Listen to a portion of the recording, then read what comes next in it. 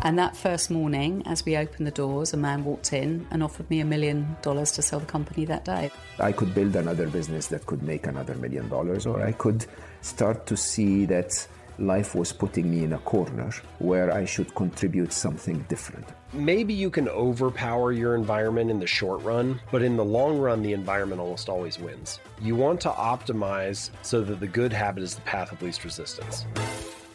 Hello, I'm Dan Murray-Serter, and welcome to a very special episode of Secret Leaders. We've been making the UK Startup Podcast since 2017, and this is our 100th episode, where we're going to be bringing you a bunch of the most powerful stories and insights from some of the amazing guests I've had the privilege to interview over the past 4 years. Now, in some ways, when you look at other podcasts output, 100 episodes feels like a tiny number, but I'm proud of how we've actually followed our principles. When Rich and I started this show as a side hustle, we had no real plan or idea of where it would take us. We just thought it would be fun to work together and meet a bunch of people we look up to. Over time, obviously, we've developed opinions about who should or shouldn't be on the show and why, improved our storytelling, and ultimately, we hope you'd agree that we've brought you a great mentoring experience right here in audio. I'm delighted to hit 100 episodes, and I'm looking forward to the next 100. Thank you for listening. Now, when I look back over the past 100 episodes, I realise how spoiled for choice we are when choosing the best bits. So I've decided to break it down into 3 sections. You'll hear war stories from the founders of some of the biggest unicorns, tales of mental health and adversity, and some world-changing ideas. First up is a series of stories from people at the very top of their game. I talked to Daniel Schreiber, the founder of insurance disruptor Lemonade, earlier this year. He shared some amazing insights on how he formulated the product that is currently disrupting one of the oldest white-collar games in town, insurance. We actually pretty consciously resisted the temptation to look up insurance on Wikipedia and start reading. And instead we took some office space with a whiteboard, and we spent a couple of months just asking ourselves the question of, first principles thinking. What do we not like about insurance? How would we build an experience that we felt good about? We didn't want to study about how insurance actually works because it's hard to unknow that kind of thing as well. And if you want first principles thinking, use your ignorance for all it's worth. And we really did that. So we sketched out on whiteboards and all that kind of stuff, how we thought a great insurance experience would be, what the business model would look like, etc. And frankly, that bears more than a passing resemblance to what we look like now, 5 years later. A lot changed, but the core did not. And then when we emerged from that room, we went and spoke to some venture capitalists. And it really was just the two of us and a PowerPoint. We hadn't developed any technology. We didn't have any licenses. We did have a couple of people who said they would join us if we got funded. Professor Dan Ariely, the eminent behavioral economist, joined us as a founding team member. Ty Sagalow, who was a well-known persona in the insurance world in America, said he'd join us as our chief insurance officer. So by that point, we had kind of the skeletal outline of what a core team could look like. And we went and raised $13 million in a seed round. So when we were thinking about what kind of company did we want to build, we wanted to build one where the barriers are really high, where we're cognizant that we may or may not clear the hurdle, but that if we don't, it means that it's really tough. And indeed, even if we do, maybe not everybody else can. So the gray hair would be an advantage. If you were founding a Pokemon Go, any college kid who has the idea can execute that. We did know that getting licensed by the great state of New York requires real gray hair, real money, real personas, real resumes. So part of our decision, which industry to go after and in what structure, the idea that we would actually establish insurance carriers, we felt would winnow out, would kind of shrink the universe of potential competitors considerably. So that was something that we consciously did. So you've got your product, now what? Well, here's Will Shu, founder of Deliveroo, to talk about those early scrappy days when everyone had to roll up their sleeves and get stuck in. We were just in one neighborhood for the first probably 3 months.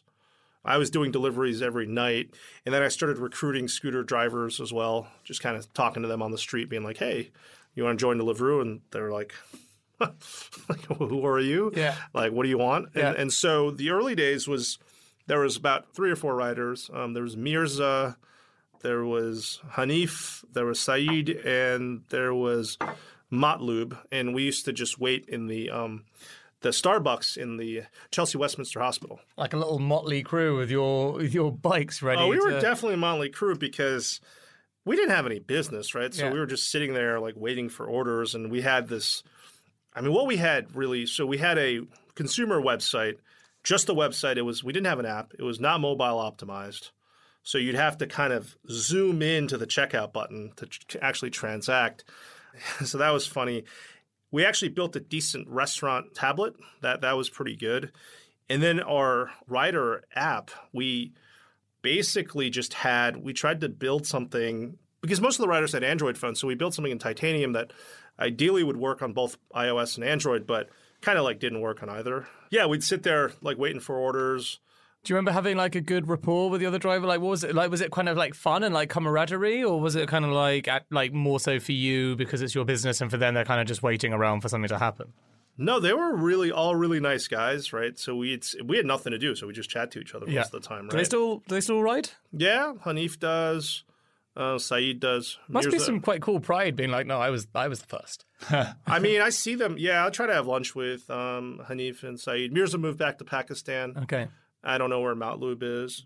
I actually learned some pretty interesting things from them because we would always get kicked out of the hospital one because it closed like at 8, I remember. And there was one across the street that's like a smaller Starbucks, and we'd go in there. And every day, like, the guy would kick us out. And I was always like trying to understand why, because we would buy stuff and they're like, no, you guys got to go. Like, you can't just sit in here all day. And I guess it was probably the first time in my life that, someone, how do I describe this, looked at me in a way, I don't know if disdain is the right word, but maybe just very indifferent maybe is the right word. And, because it's me and like 3 Pakistani guys, and like I was kind of getting mad this guy was kicking us out all the time, right? These dudes were just like, hey, man, just go, like, whatever. And I just realized that these people, they were seen as anonymous is probably the best way to put it, right? And they weren't treated with respect or dignity, but they were so used to it, That just kind of made me sad a bit. So, you've got 4 riders, you've got a handful of restaurants in Chelsea, and you've got, what is this, like over the course of a year, you've kind of like started to get going? Yeah, so let's see. So month 3, we actually end up going to Mayfair. We called that MMS, Mayfair Marylebone Soho. So that's where we launched. Right. And so we started I remember the first big kind of account we had was Blackstone. They started ordering from us. We would do stuff like just hand out flyers on the street. I wore a kangaroo costume like too many times. I really didn't enjoy wearing the kangaroo costume. I still remember the Marylebone Street Fair of 2013. The Real Greek, was that Real Greek? It was one of those restaurants, I don't remember, asked me, hey, do you mind wearing the kangaroo costume around to the street fair? And I was like, oh, okay. And I just remember like they weren't even kids. These women, they were like 20 years old for sure.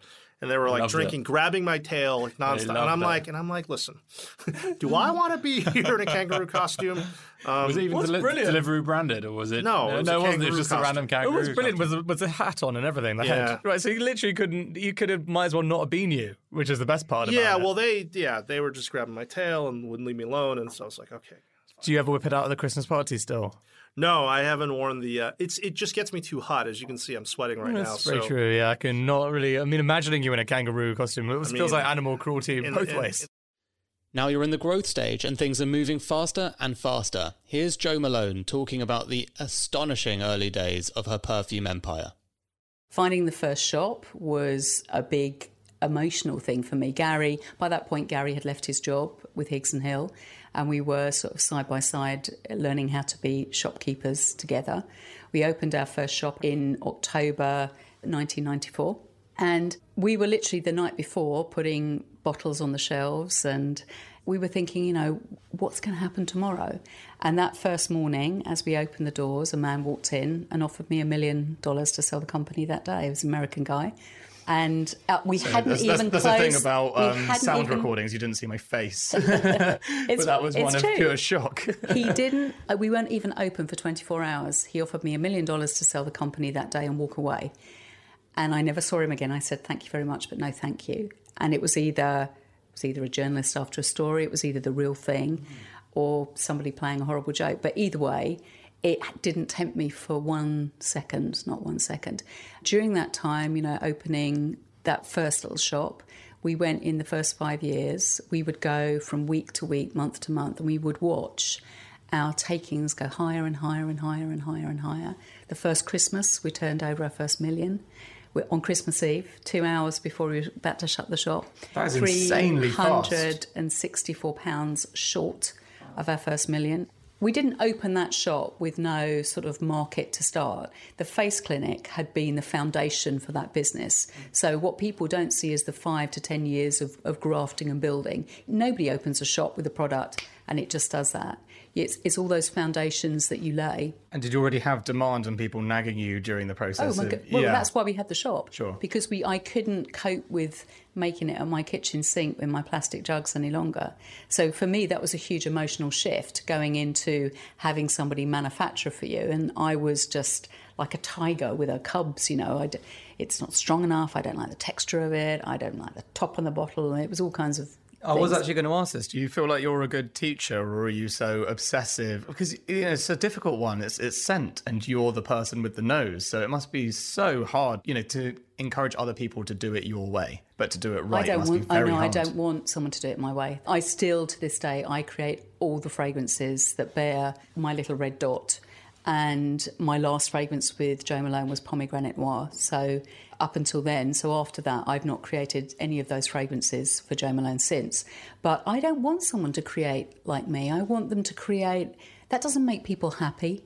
What makes people happy is being true to who you really are. And of course, all my fragrances are about my memories and my thought process and my means of communication. What I want them to learn from me is to find that thing that really makes you happy and where you're really creative, because that's what will bring you fulfillment in your life. But it's not all roses. What happens when things go wrong? Here's Cal Henderson, founder of Slack, to talk about his company's reaction to this whole pandemic thing that everyone's been going on about. Our first offices to close were South Korea and Japan. So that was, kind of an early warning of what was to come, even if we didn't see it that way at the time. But then shortly after that, we realized that it was going to be logistically very challenging to shut down kind of office by office. And there's different, here in California, there's different guidance at the country level, the state level, and the city level as to, how much of a lockdown there should be. And so we chose to, once some of the California guidance came into effect, to apply that across all of our offices globally, so that we just had a clear message, which started 3 weeks ago with a strongly suggesting everybody work from home globally, and then about a week later, closing all of the offices globally. So none of our offices are open around the world right now, even in countries that don't have strong advisories yet. So we're thinking about, although we're a company that makes a product that really enables distributed work, we weren't a distributed company. The vast majority of 2,000 plus Slack employees come into an office every day.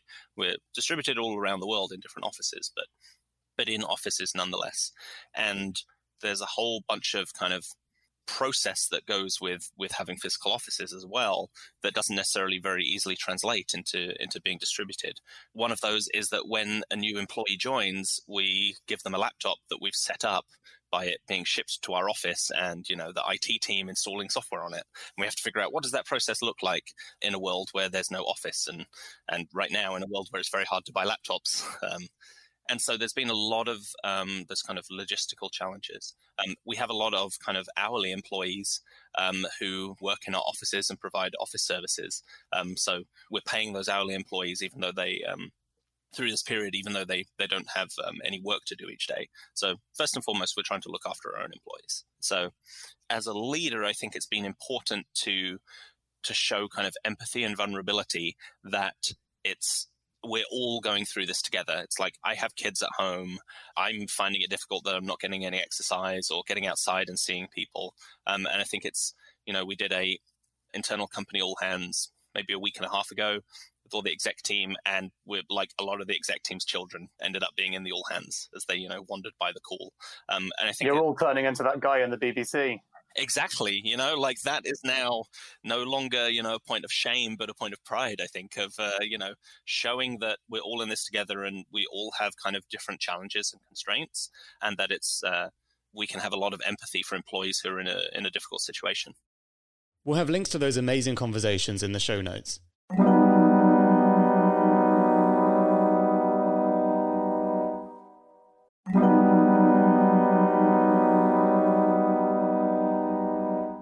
If you're trying to grow your startup and you're dealing with companies outside of the UK, you're probably going to need ISO 27001 at some point. It's not the sexiest acronym, but it's basically the global standard for proving your security practices are up to scratch, like how you handle customer data. The same goes with SOC 2. You're going to need it if you're a SaaS company. But achieving these security frameworks can be very tedious and very costly. This is where our partner, Vanta, comes in. Vanta automates up to 90% of the work for certifications like ISO 27001, SOC 2, GDPR, HIPAA, and more, getting you audit ready in weeks instead of months, and saving you up to 85% of the cost. And as a special offer, our listeners get 20% off Vanta. Just head to vanta.com/secretleaders. That's VANTA.com/secretleaders for 20% off. There's a link in the description.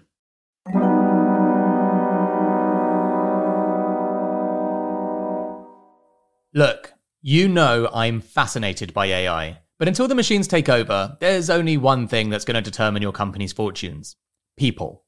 This isn't some kind of hollow point to make me look good. If you speak privately to any successful entrepreneur, they'll confirm it's true. So, if you're a leader of a growing business, then you should check out Personio. It brings together all the important HR things like hiring, onboarding, payroll data, performance reviews, and so on. You don't want loads of employees sending you emails asking for time off. You want to be able to see things objectively, like it's taking you too long to hire. You want to do performance reviews well, having clear goals for people that are logged in a centralized system. And you want to do all these things in one simple tool without having to become an HR expert. All of this is possible with Personio. Check it out at personio.com/secretleaders. That's personio.com/secretleaders. There's a link in the show notes. Of the 6 UK unicorns who have exited, can you guess what they all have in common? They've all been advised by our latest partner, Deloitte, and there's good reason for that.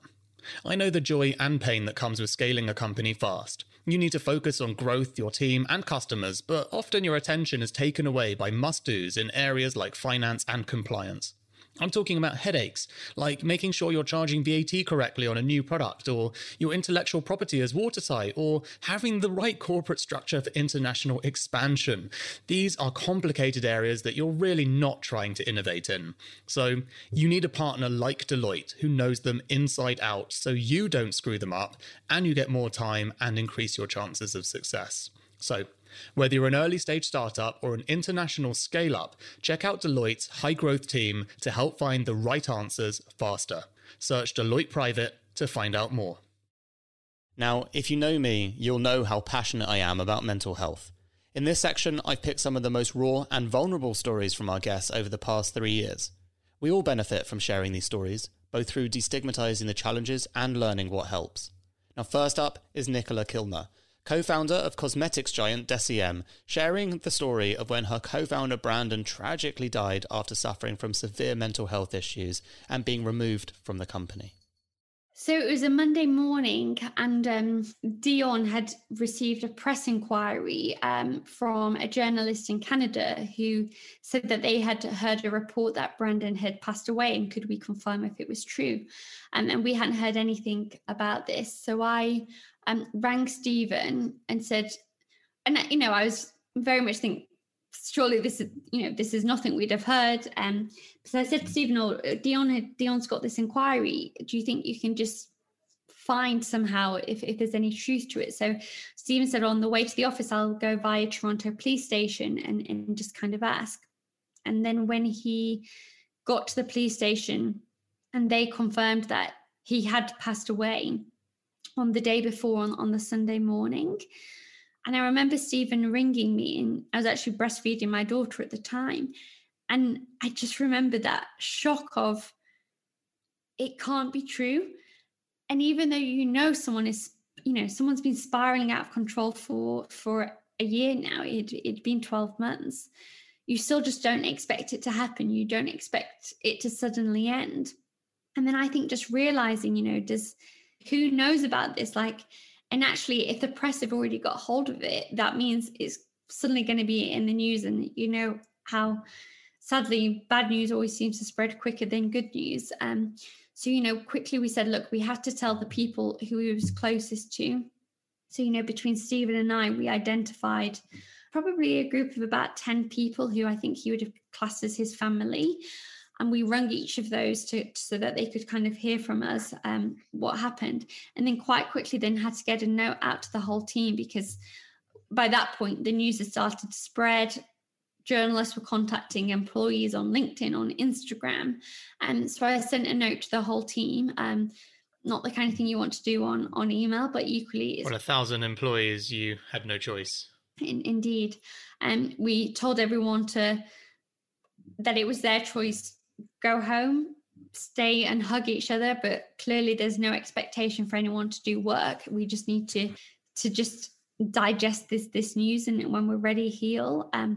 Obviously, I had a 3-week-old baby at that point, so I was at home. And again, I think that was one of the hard points around wanting to kind of be with everyone in Toronto. I was at home in the UK, and just figuring out what's next. What does this mean?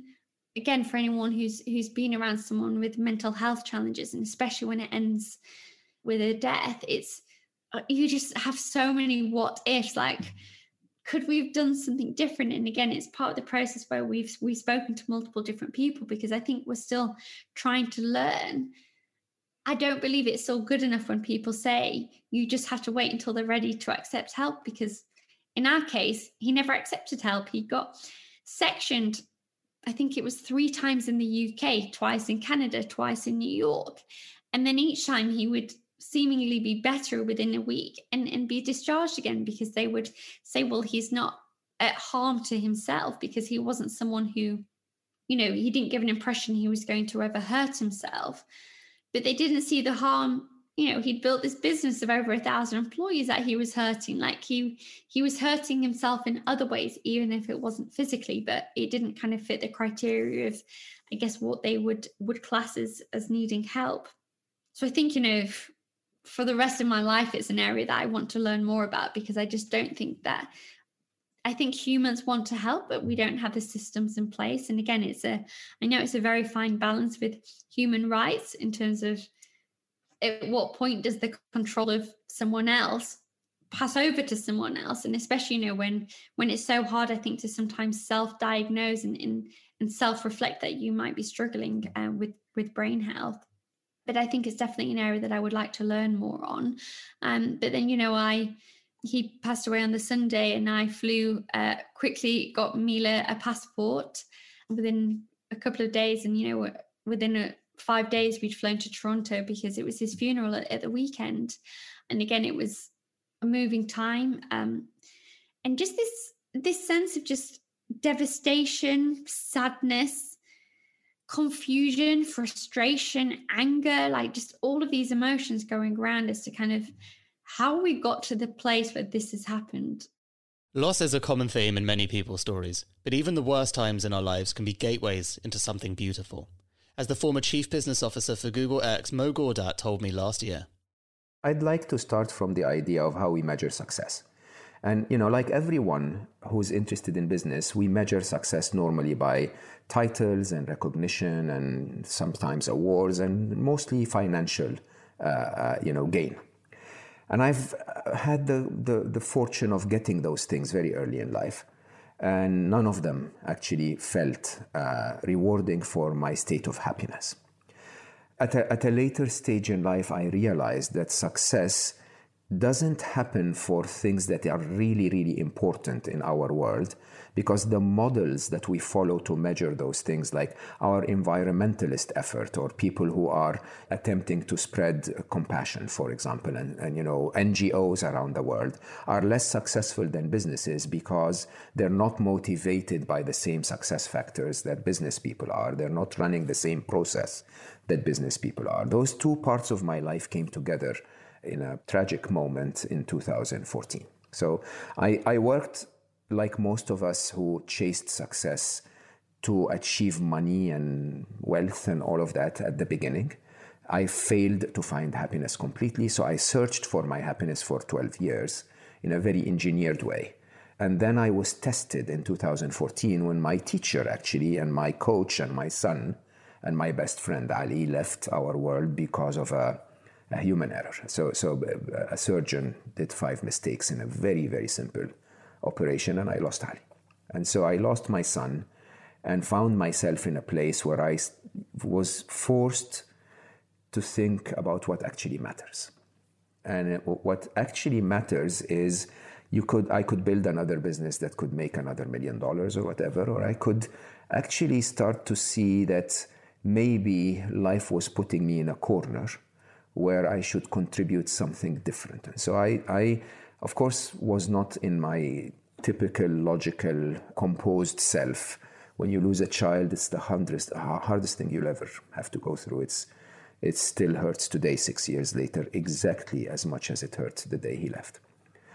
But then I was sent a message by his sister about a dream that Ali had, which was that he was everywhere and part of everyone. He said, I was everywhere and part of everyone. It felt so amazing. I didn't want to go back to my body. That was his dream. And to my weird brain, when I heard his sister tell me that, I took it as an objective. Just like a typical businessman. Okay, so the target is everywhere and part of everyone. And so I can make you part of everyone, my son. He meant everything to me. I worked at Google at the time, so I knew how to scale things to billions. And so I decided, you know what? I'm just going to write down what you told me, which is really the work we did together on happiness. I'm going to share it with the world. I'm going to find some way on the internet to make you part of everyone. Now, my math brain at the time said, if I could get him and his message to go to 10 million people through 6 degrees of separation over 20 to 60 years, you're logically going to make him part of everyone because 10 million people are going to spread that across the years to others. And it was sort of me sandbagging the target, if you want. Okay?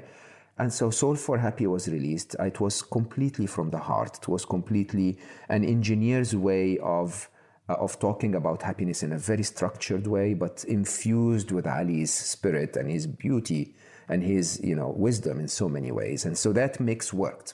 Within 6 weeks, we had reached 87 million views on the internet. And, we're not measuring views because views is a cheat, really. We're measuring views that take action. So people who actually get the message and then act upon it. We say, okay, maybe they will not reach happiness, but at least we have made them want to reach happiness and do the work that is needed, or we've given them the compassion to make others happy. And so the team, we were a small team of 4 people at the time, got together and said, you're sandbagging the target. It was 10 million happy at the time. We need a bigger target. And so again, in my typical Google-like thinking, I was like, okay, let's go from 10 million to 1 billion. Right? And I was standing I was going to make a speech in an event in the Netherlands, in Rotterdam at the time, 10,000 people in the audience. The team pressured me and said, you should tell them about 1 billion happy. And so, on stage, 6 months after the book came out, we were committing to 1 billion happy.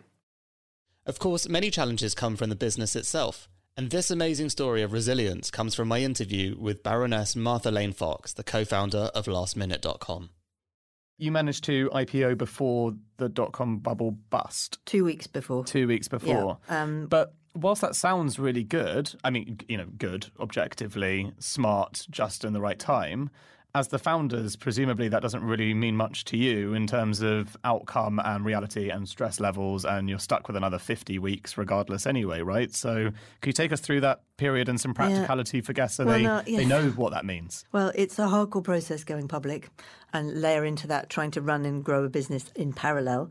And it's not an excuse, it was just a thing. I was 28, Brent was 33. It wasn't like we knew a whole load of stuff. We weren't kind of in the city every day talking about flotations. This was all new. So not only did you have a new industry with a bubble about to burst, with a company that was growing, with a massive, massive, massive expectation on us. Again, it seems ridiculous right now, but we were on the front page of the papers pretty much every day. I would get stopped in the street for my autograph, which again, what? For an e-commerce entrepreneur, it's completely bizarre.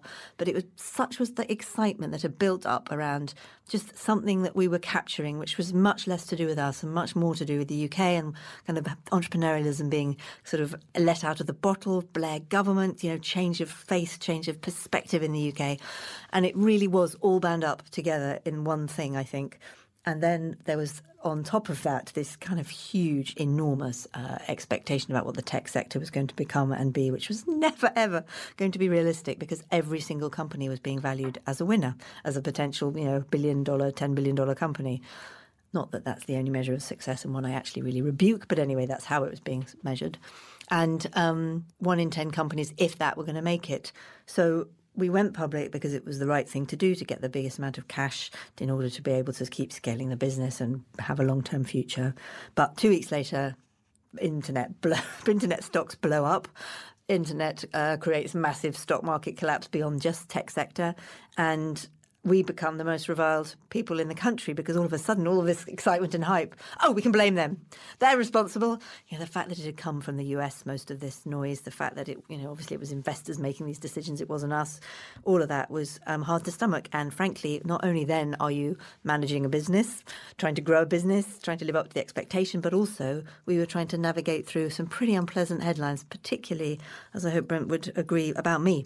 Because guess what? The young woman was going to always be the one that was going to be knocked. I was the one that had been built up and I was the one that was going to be knocked. So I really remember 2 weeks or so after the IPO, I never, just as we've already discussed, go to bed and go to sleep because I find that quite hard. But I just had to get into my bedroom and not talk to anybody for 48 hours. I was completely and totally wiped out by it. I was getting handwritten letters telling me I was a bitch. It was really that severe. And but from who? What type of person? From investors saying that I'd ripped off the whole economy and it was all my fault and what was I thinking, get back in my box. In fact, there's a journalist who shall remain nameless who wrote everything from I should be assassinated to I should wear a burqa to all this stuff. I think about it now and I think, God, actually, it was pretty bad then, but imagine if it was now in the age of social media. I wonder what I might have been up against. I don't know if it would be better or worse, but I fear worse. The most important thing was to try and make sure that the company and the people working there for whom I felt primary responsibility were on the level and knew that this was just noise and we just had to focus on delivering great deals to customers and things would probably come back round, which they did, slowly. But it was slowly. And, we went from a share price, I can't remember the exact numbers, but the high of like £5.35 down to 19p. And that's a big collapse. If you think about it, we hadn't really had much money to pay people, so they were all being paid in options. None of their options were worth anything, all that stuff. And you get into this horrible cycle where the press becomes the reality, even though the press is a complete and totally distorted reality. Yeah, and the press is calling the share price at that point. A bit, yeah. Well, I mean, to the extent of creating the outrage. Yes, exactly. So that was hard. So what would be like the main takeaways that you have for yourself? Did you spend time afterwards reflecting? Are you a reflective person like that? I think I am. I don't know. God, that's a deep question. I look inside my soul. I'm quite a practical person. I think it's useful as long as you use it. I don't really believe in the kind of just going round and round stuff without moving out of it and on from it. So I definitely think about that period of time and what could I learn as trying to be a leader about myself and how can I do better in the future. I mean, I hope I do, not to ask other people. But I don't enjoy the process of just reflecting for reflecting's sake. I think it's important to feel like it's being channeled somewhere. It's the telling of these stories that will really move the needle in our society. Here's a lesson in openness from Damien Bradfield, the co-founder of WeTransfer. My mum has always suffered from depression, and it was always quite a big deal in our family, but it was never labelled as such. I think in a similar vein to you only realising later that you had ADHD. I think my brother suffered from dyslexia, and dyslexia wasn't diagnosed, I think it was until like 1989 or something like that. And I remember my brother being diagnosed, and it being quite a big deal, but I think I'm sure to this very day, my family is still in denial that my mum suffers from depression. Although she would go to bed for a week, she was just having a bad time. It wasn't anything more than that, and we could deal with it. So I think that was always very, very evident, and we always knew that it was very evident with my mum and actually my best friend. And once you actually pinpoint depression, you understand what it's about, you suddenly realise you know an awful lot of people around you that are pretty similar. I didn't realise that I didn't think that I suffer from depression at all. I mean, to your point, I'm not sure that I necessarily do. I just sometimes feel pretty shit. And it doesn't have to do with the weather. Yeah. And the great thing about living in LA is that everybody has a therapist. I know it's cliche, but they do. And what I loved about LA and my team there is, you know, you would have in your calendar, everyone has a shared calendar. So you'd see in the calendar, you know, Monday, 8 a.m. meeting with such and such, and Tuesday, blah, blah, and then Wednesday you could see therapy, you know, lunchtime. And pretty much everyone would put it in there as much as they would do that they're going to the gym or they're going to go, you know, pick up the dog or something. And I was really impressed that it was just so transparent, that it was, you know, there was a very thorough understanding that good mental health was equally as important as good physical health. So I got myself a therapist, and probably the most fucked up therapist that you could ever meet, who would just say to me, okay, Damon, this is quite nice. I understand what you're saying, but you're being very British. And he'd say to me, now take the elevator down. And I'd go, I don't understand what you mean. He goes, come on, go take the elevator down. And then it would be another level of darkness underneath it. And he broke me. I mean, like, he had this amazing ability to just sort of unpeel this onion of layers of complexity. And I'd come away from it feeling absolutely fucking broken. But it was a revelation that was like, fuck, I didn't actually know that these were sitting there. I had no idea that this wasn't normal, that this wasn't, you know, what everybody had. I thought that everybody sort of went through these, you know, good days and bad days, and that it, you know, you could be, you know, it could be a super high and a super low. And I classify myself as an ambivert because sometimes I can be super extra and not mind sitting on a stage, and other times I just want to go and sit in the corner and you can all go to hell. I mean, I don't want to talk to anybody. And that you know, is a spectrum that I have quite a lot. What I was fascinated by was, as soon as I would say to somebody, oh my God, you know, I'm thinking of this, they would go, oh yeah, shit, me too. How about, you know, do you want to grab a cup of coffee? And it didn't matter whether I was talking, again, I feel like I'm pitching my book all the time, but the book was quite a revelation because I talked to people like Gary Kasparov and Stephen Fry. And of course, Stephen Fry, you know, everybody knows, has been suffering from depression for years.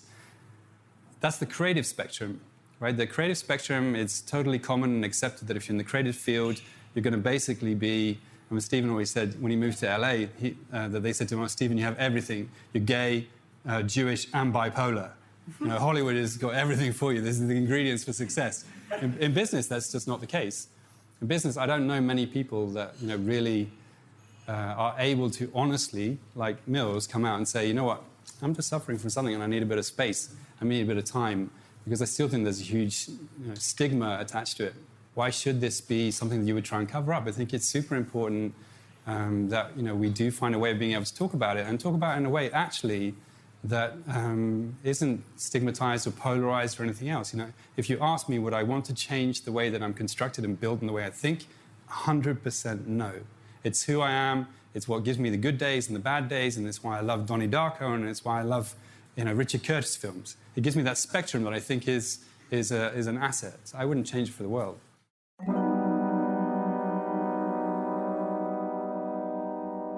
I know some of you have experienced the pain of setting up and managing your business's finances. You want to be moving the needle for your company, but instead you're on the phone to your bank trying to do stuff like send a large payment which has been blocked. This is why we're so happy to be working with Revolut for Business. Their business account lets you manage your company's finances and have full visibility on all outgoings. With Revolut Business, you can send and receive money in over 150 currencies at the interbank rate, and even set up multi-currency accounts. But what I like the most is that you can integrate with all your apps or plugins like accounting and expenses, and manage your finances easily from one place, so you can focus on your actual business goals. We've partnered with Revolut Business to bring you guys an exclusive 2-month paid plan for free, which you can't find anywhere else.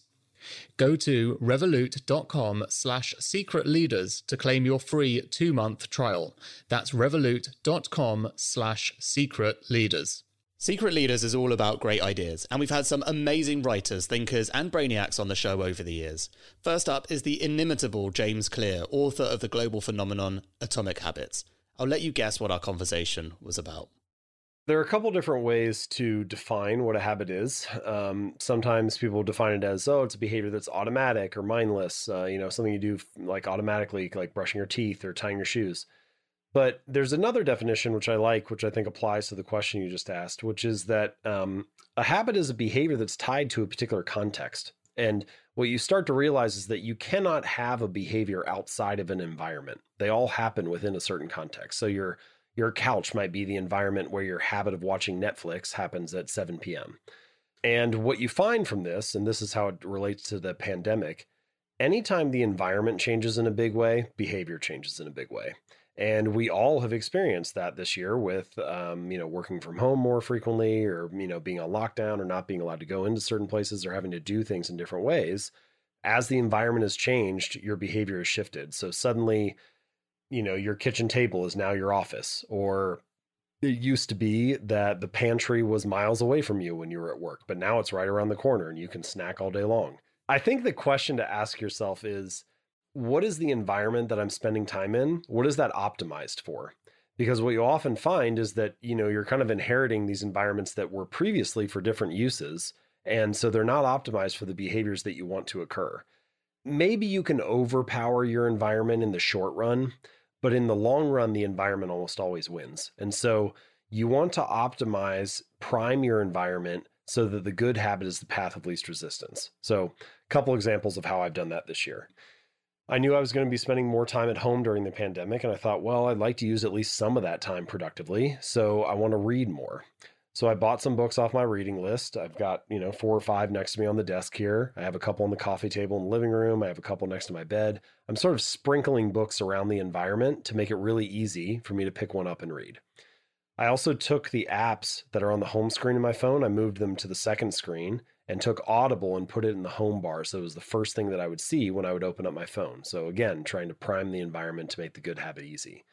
If you look around, this also impacts your bad habits or things that, let's just say behaviors people want to reduce. A lot of people feel like, oh, I'm watching too much TV. But walk into any living room. Where do all the couches and chairs face? It's like, what is that room designed to get you to do? And so this same line of thinking can be applied for reducing bad habits or building good ones. But I think the punchline is, you want to make your good habits obvious. You want them to be the first thing you see. You want to make them very visible and available. You want to make your bad habits invisible. You want to hide them. This is why you want to unsubscribe from emails, or if you're trying to not spend money on electronics, don't follow the latest YouTubers who review that stuff or unboxing videos or whatever.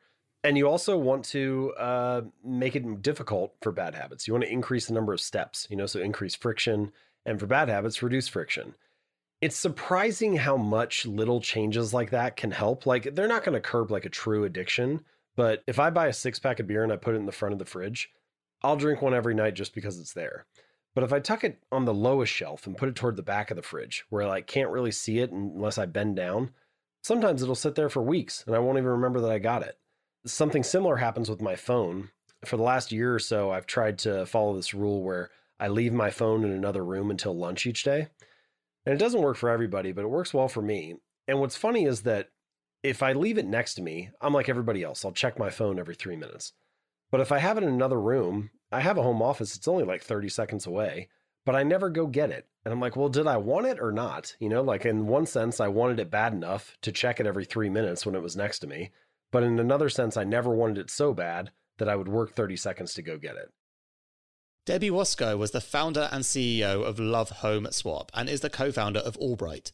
Now, their mission is to support women in business. We heard her story on the podcast 2 years ago.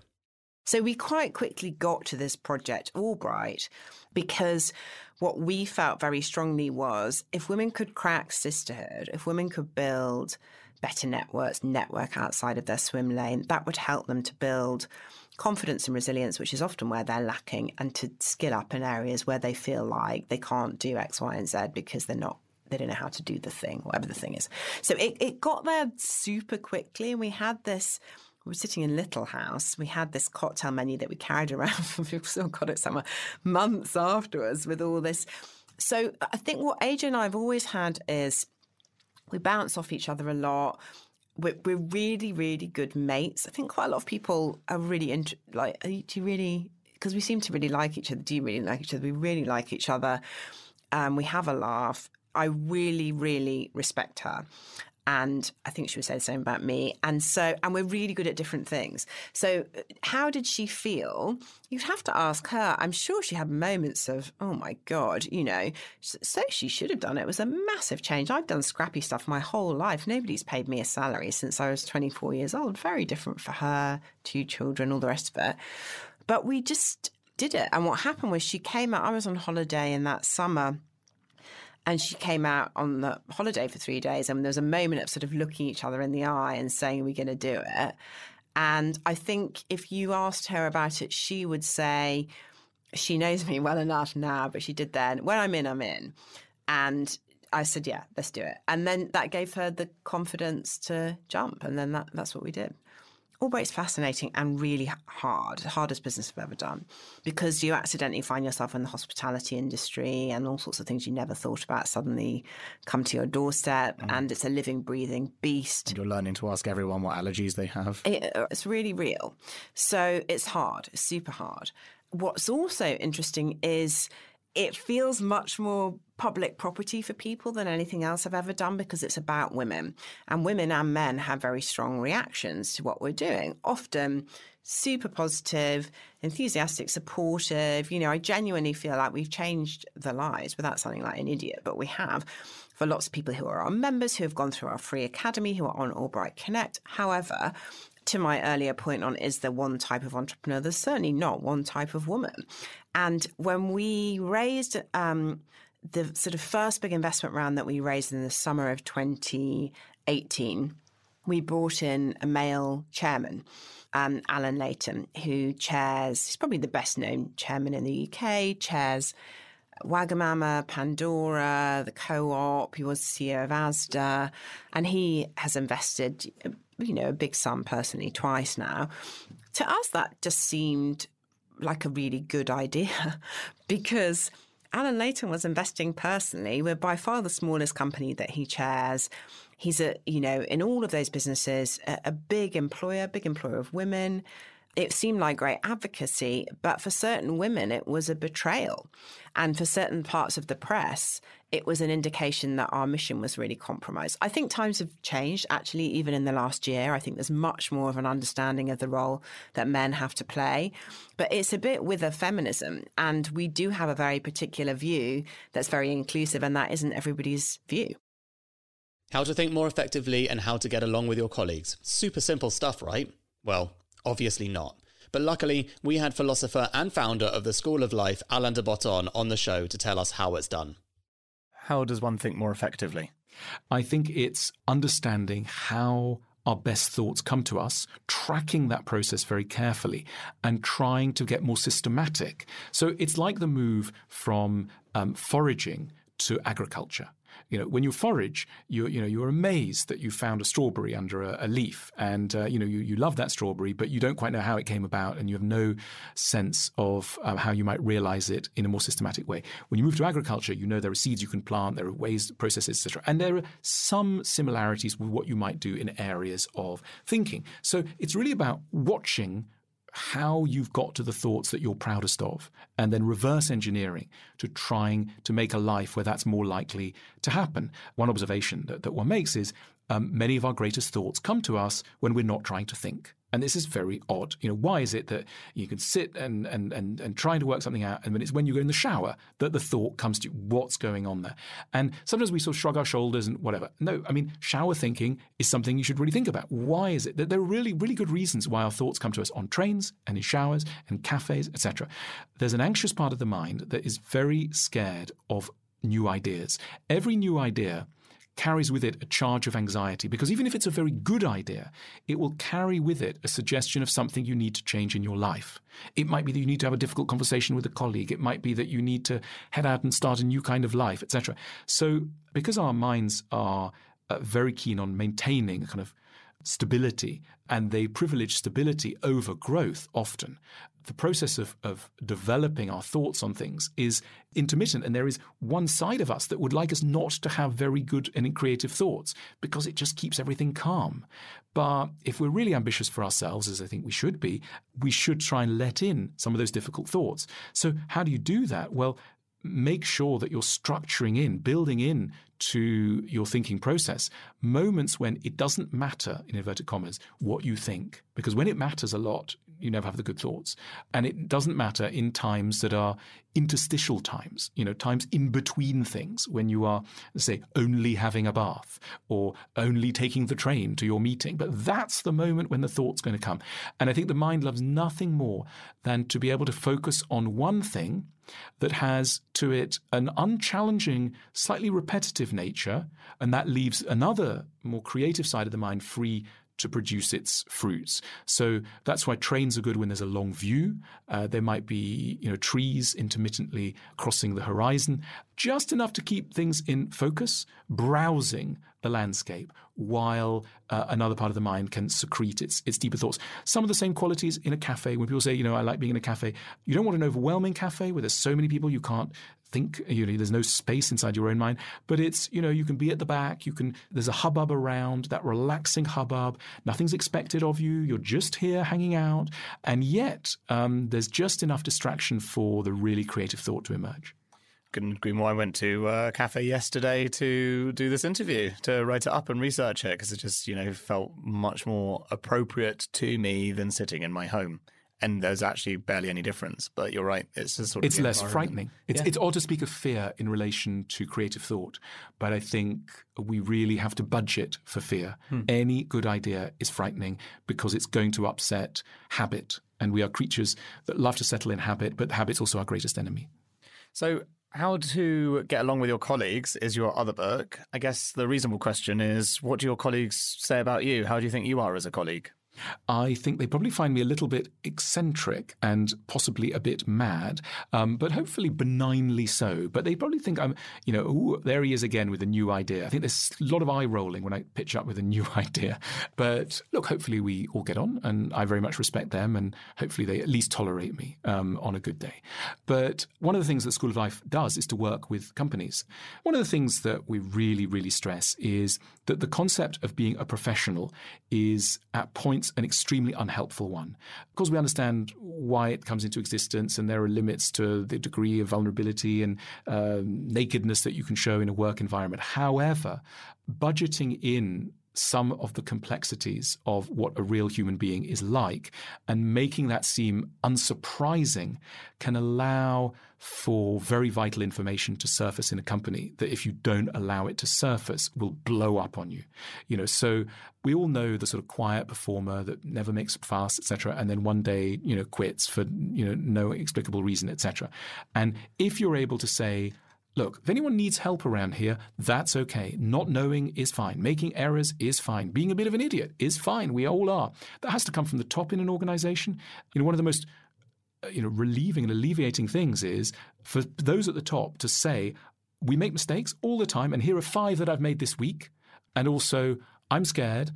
Certain things make me anxious, and I'm a bit of an idiot at points. I mean, literally, if you wanted to help an organization to function better and for fear, because, we're talking about fear and its role on thinking. This happens writ large within organizations, particularly large organizations with hierarchical structures. People get terrified of their own best insights. And so locked into people's brains are clues as to the future of the company that, could be revolutionary. And I often found, at the School of Life that we'd have quite a sort of boring meeting and sort of standard meeting where everybody would do the expected thing and we'd be trying to think up a solution and everybody would come up with a sort of respectable answer. And then we'd go and have lunch or go and sit in the pub or something. And then suddenly somebody would actually solve the problem in a far better way because suddenly it doesn't matter so much anymore. No one's, someone just tosses out an answer and sort of laughs because it's so silly. But no, it's not at all. It's the idea. And so we found this so much that the advice to companies is to bake in this sort of moments when the stakes are low, but the upside could be huge in terms of new ideas. Our final clip of this very special episode is from Jason Calacanis, investor extraordinaire who was the first angel investor in Uber, amongst others, and the self-proclaimed greatest angel investor of all time. If that sounds like a bit of a boast, then you'll just have to listen to our conversation to find out more. Links are in the show notes. Here's a clip from that conversation that's packed to the rafters with insights and stories. When you're young and it's your first or second startup, you are the startup, and there's no separation of you, the individual, and the self from the entity. So I was the Silicon Alley Reporter. When the Silicon Alley Reporter died, it was very personal and emotional. When I did Weblogs, the second company, I was like, it's a collection of blogs. I built it. I have a partner. I've got an investor, Mark Cuban. We've got 500 bloggers. There's 95 blogs. I didn't feel like it was me. So I felt fine letting it go. With Mahalo, it started to feel like me again, and I felt very connected to it, but I also still had a little bit of that battle scar. So when we lost all of our traffic because Matt Cutts and the Google team decided to destroy all these competitors and content companies in a very anti-competitive way, without any warning, to take their own partners and pull the rug out from under them, and then be just complete obnoxious a-holes and not give us any relief or even communicate with us. It was infuriating for me, but I realized I'm an idiot for trusting Matt Cutts and Google and thinking that they would have ever done the right thing for us. That was my mistake. They tricked me, and it was a good lesson. But at that point, I was so distanced from it that I was like, I'm a creator. I make things. And some things I make will work, some things won't. And if I'm really taking chances, then stuff shouldn't work out. So part of me creating things that do work in the world is me having things that don't work in the world. So when you have failure, it's just a precursor to success. And that's the way you should look at it. If this podcast doesn't work out, the next one will. If you had a bad speaker at a conference or people didn't show up for your first conference and you do another conference and it's packed, you learn something. And so I'm always trying to encourage my founders to separate themselves and be objective. My dad lost his bar in 1987 when the stock market crashed. I lost my first business when the market crashed in 2001. And I was faced with the same exact thing he was. When the stock market crashed in 1987, the great Black Monday crash, all the people who owed him money at the bar, who had tabs, got laid off from Wall Street and they couldn't pay. And then he got in arrears of his taxes and bills and it imploded. Then what happens? I'm the king of New York. I got a $12 million a year business, 100 employees. I'm on Charlie Rose. I'm in the New Yorker. I'm like, oh, I've done it. I made it to Manhattan, right? Like, I'll show you, Dad. It's like, and then what happens? The stock market crashes and all the advertisers go out of business and they can't pay their bills. And I'm like, my dad had a bunch of bankers who couldn't pay their bar tabs and I had people who couldn't pay their ad bills, all because the stock market crashed. So that was like that cave moment for me, which was like, oh, I'm really battling myself. This is an archetypal type battle. When you're a founder, you're up against your own limitations more than you are any particular enemy. And understanding where you're at in life and what you're capable of, that's part of the maturation process, right? Like, I'm not out there trying to build like a $5 billion fund. I'm not trying to be Masayoshi-san. I'm not trying to be Sequoia. I know that if I try to do those things, it could be an Icarus-like moment, and I should just stay in my lane and do what I'm great at and that I like. It reminds me a bit of, part of what you were just saying reminded me a bit of the Mike Tyson quote. Everybody's got a plan until they get punched in the face. Not that one. Even better. And it's a better one than poetic. That? You literally won't believe it came from him. But is that? No, I believe it. He's a poet. Yeah, it's amazing. So if you aren't humble in your lifetime, then humbleness will find a way of finding itself upon you. It's like a little poetry thing. And obviously he's got no money and all these bills. And it's like, that was my thing. I was an arrogant jerk and I wasn't humble at any point. And now I have no choice.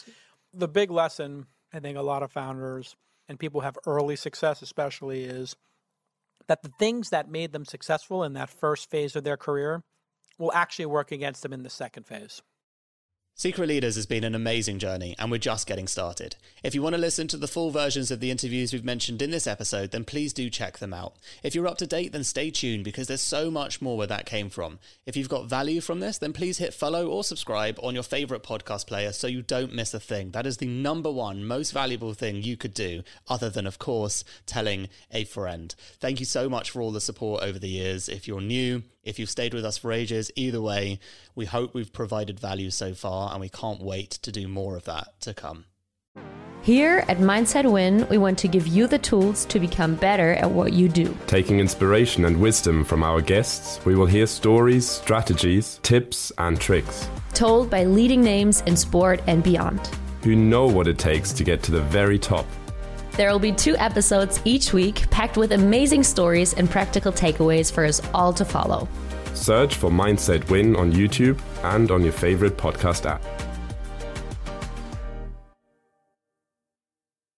Next week on Secret Leaders.